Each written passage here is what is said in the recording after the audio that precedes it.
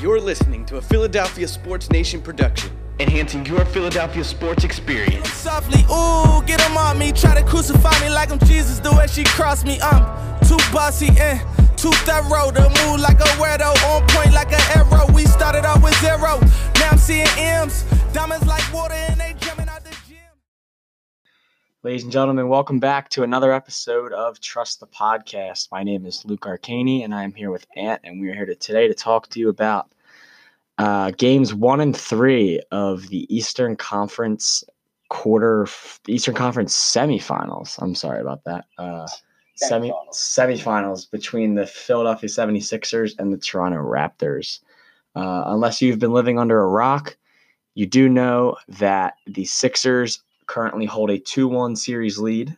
We are recording on Saturday. I believe it is May 4th. Yeah, May 4th. The Sixers just won last night. It was last night, right? No, 2 nights ago. Oh, no, Thursday night. 2 nights ago, Thursday night. And they play again tomorrow at 3:30.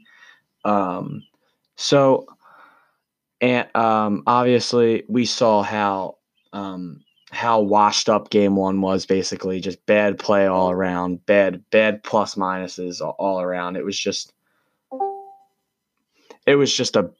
basically a really bad game overall from game 1. So what did you see out of that game? That was basically the main key.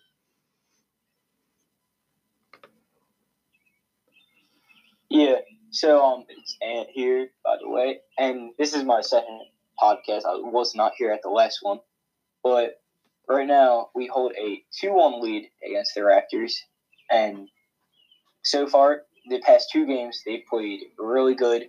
One of the games offensively they dominated, and game 2 they defensively dominated. So it's good to see we can win both ways, even though Kawhi has had a spectacular game every single game of the series. Even though game 3, I guess you could say it was his off game, if you want to say, having like 30-something points was his worst game of the series. Jeez. It's an off game to him. Yeah, that's crazy. Yeah. I was at game 3, and he had 33. Joel had 33. Gotcha. Yeah, I was at game 3, and it was I've been to about 6 Sixers games the past 2 years, and it was the best atmosphere I have ever experienced in any game that I've ever been to. Equals Sixers, that's Phillies, awesome. At anything. Yeah, I was talking to Curtis, and he said it was just consistent, just yells everywhere. No one's sitting down. It looked like a great place to be at. And obviously, we know how game 1 went. Basically the same way it happened in the Nets series. The Sixers lost the first game. Never really showed any signs of life either. Just down play, shots weren't falling, defense was Kawhi Leonard dropped 45 points. It was just a bad overall game. Yeah, Kawhi game 1 looked like the best player in the NBA. He's already one of the best, but he looked like the best in game 1, and the Sixers had no answer to him. Absolutely, yeah. And then their game plan, I think Joel was on Gasol game 1, right? Yes. And then they switched the defensive game plan for Joel's now guarding Siakam, which has worked out so much better just about everything. Even though I feel like Siakam's been shut down, but he is dropping like 20 points, but it's still off of he's shooting like 20 shots now. Yeah. Which is a lot better than as we did see in game 2. Obviously, you said defense. The Raptors went from 108 points in the first game to only 89 in the second. So that's huge. Something obviously must have clicked there, and obviously it must have been Ben Simmons' lockdown defense on Kawhi, Jimmy Butler's consistent, just fantastic defense, and Embiid with the switch on the Siakam.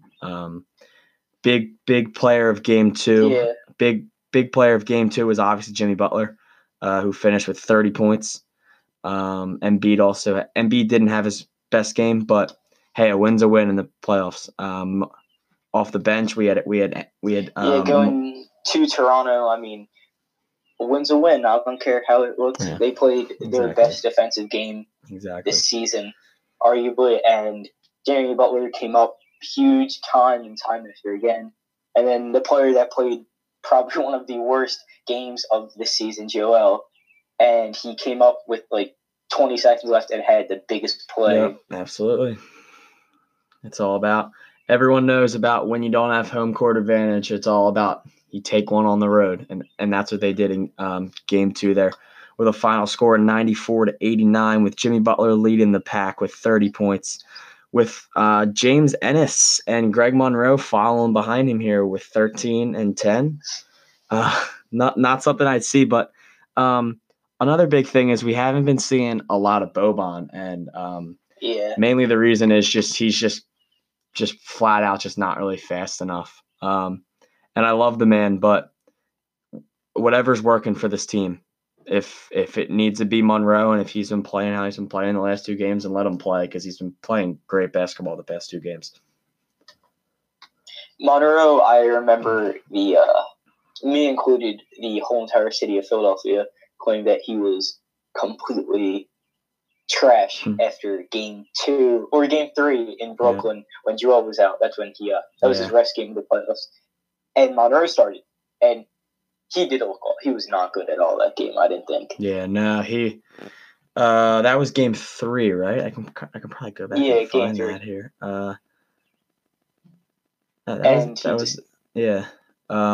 Monroe 9 points. He actually did get 13 boards, but just obviously not Joel Embiid. And it's hard to be Joel Embiid. No one in this league can be Joel Embiid. But definitely showing signs of life lately. And then obviously Game 3, as we just saw on Thursday night, a fantastic game. I'm not going to lie, that was probably my favorite, absolutely hands down one of my favorite Sixers games that I've watched all season. With a final score of 116-95 here. With Kawhi leading the pack for the Raptors and still losing by 20 points when he had 33. We had 33 for Embiid, 22 for Butler, 15 for Redick, 10 for Ben, 13 for Toby, 10 for James. Rebounds-wise, Harris with 8, Embiid with 10, Butler with 9, Simmons with 7. Just great overall play from everyone. Everyone that stepped on the court that night for over 6-7 minutes really had an impact. James Ennis played 25 minutes in that game. Big things, big signing with Ennis, obviously. Mm-hmm. And the return of Mike Scott hitting that 1 3-pointer when he came back, that was definitely a moment right there. So they played great on Thursday for Game 3, and one of the big things that we talked about was Boban, how he's not playing as much, pretty much not at all. In Game 1, he played 10 minutes, and I don't have his plus minus up, but he played 10 minutes, and then in Game 2, he played 1 minute. And I think it was just like Joel got probably in like foul trouble, and that's when Greg Monroe got hurt, and they put Boban. This is for the Raptors Game 1? You're talking about? Played 10 minutes. Raptors Game 1, his plus minus here was, where is it? Come on. Was a minus 17. And that is, let's see, only James Ennis. Oh, wait, no, the starting lineup.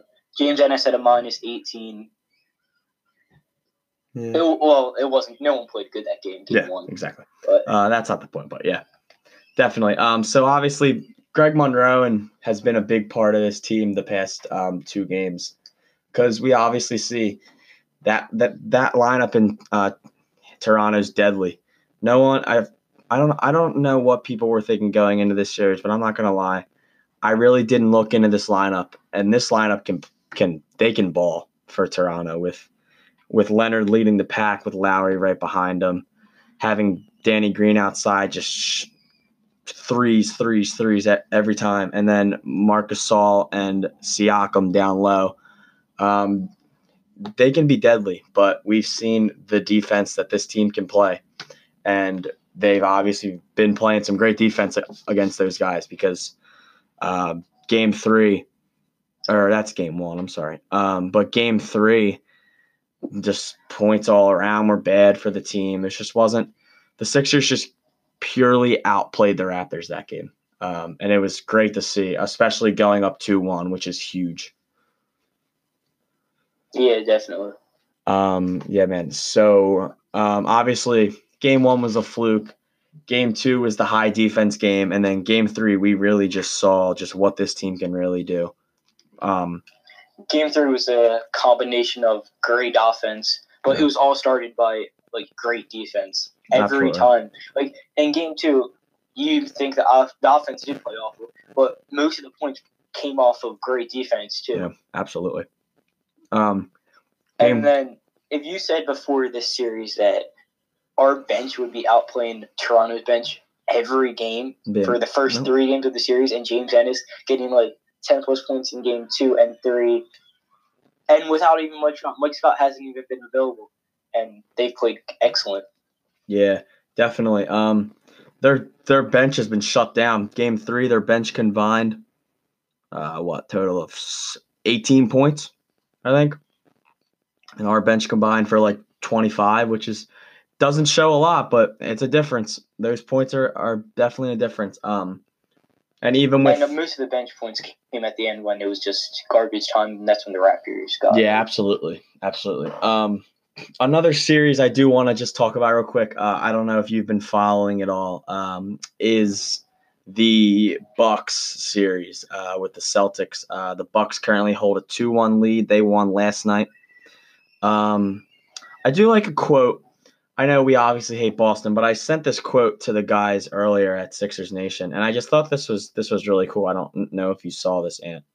But last night, after Brad Stevens, after the Celtics lost, obviously the officials weren't great last night in that game. There's been a big outbreak, especially you've probably all seen with Kyrie, his interview. But after the game last night, Brad Stevens got interviewed, and he said, it says, "I don't yell at refs. Obviously, yeah, some calls are bad, but they have a hard job, and we shouldn't have put ourselves in a place where that matters."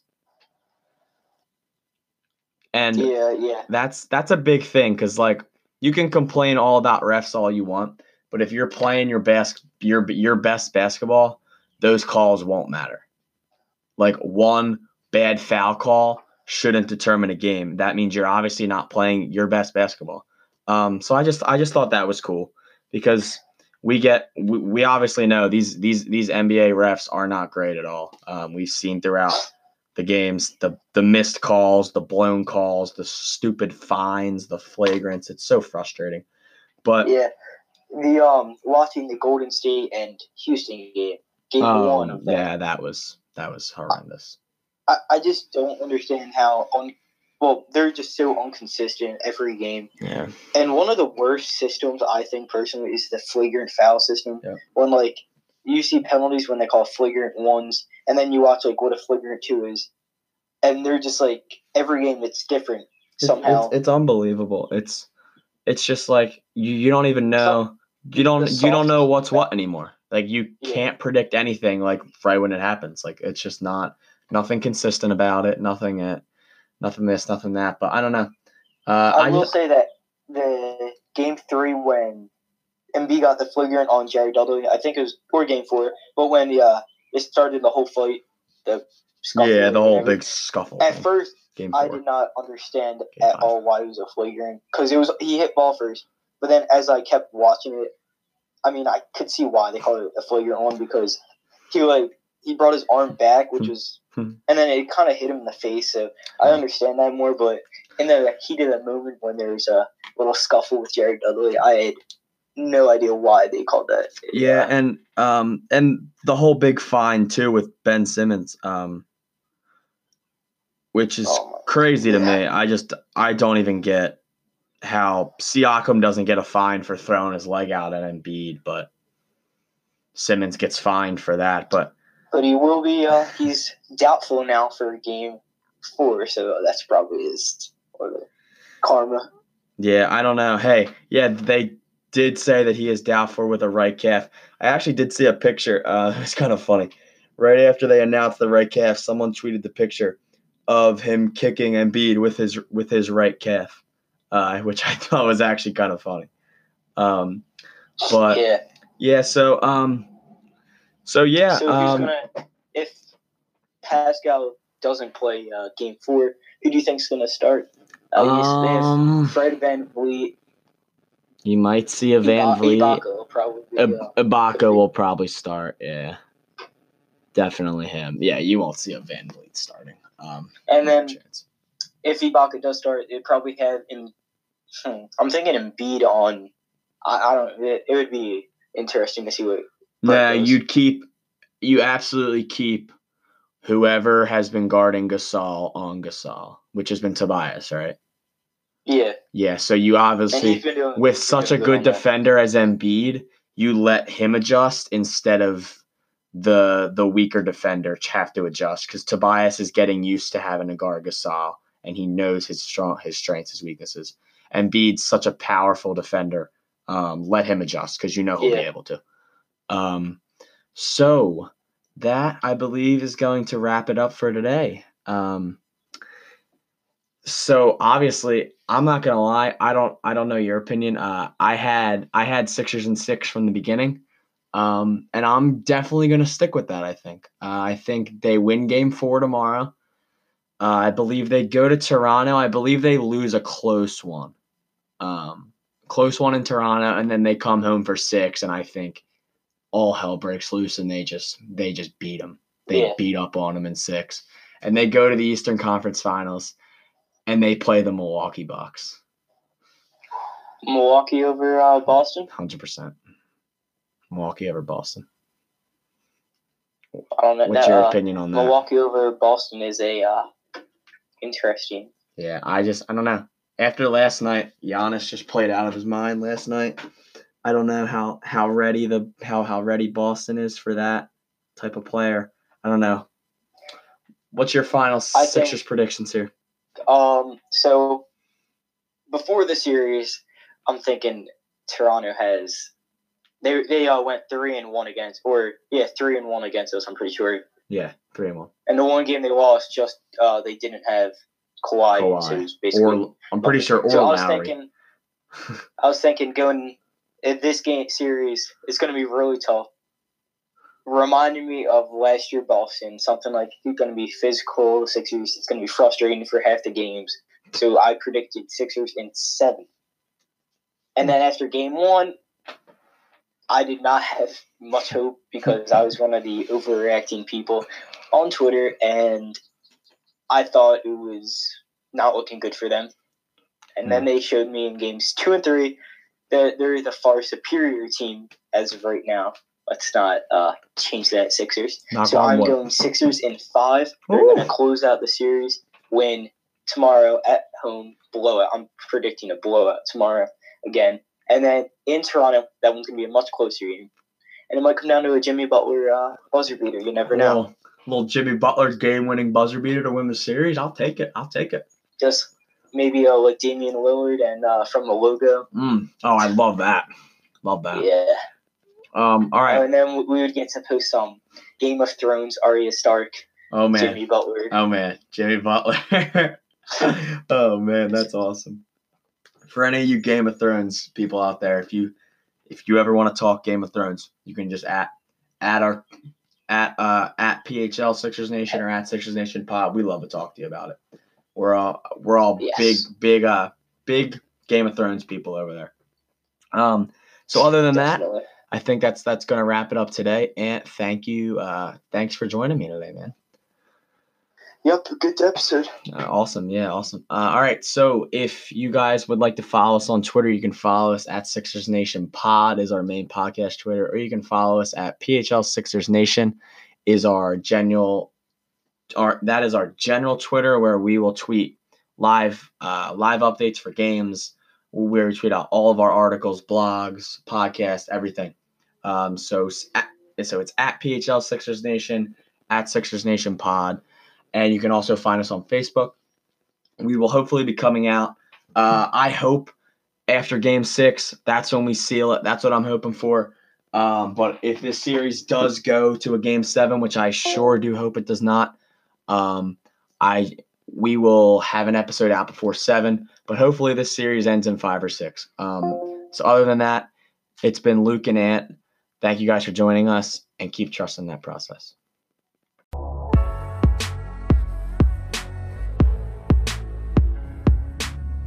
To kill him softly, ooh, get him on me. Try to crucify me like I'm Jesus, the way she crossed me. I'm too bossy and too thorough to move like a weirdo, on point like an arrow. We started off with 0, now I'm seeing M's, diamonds like water and they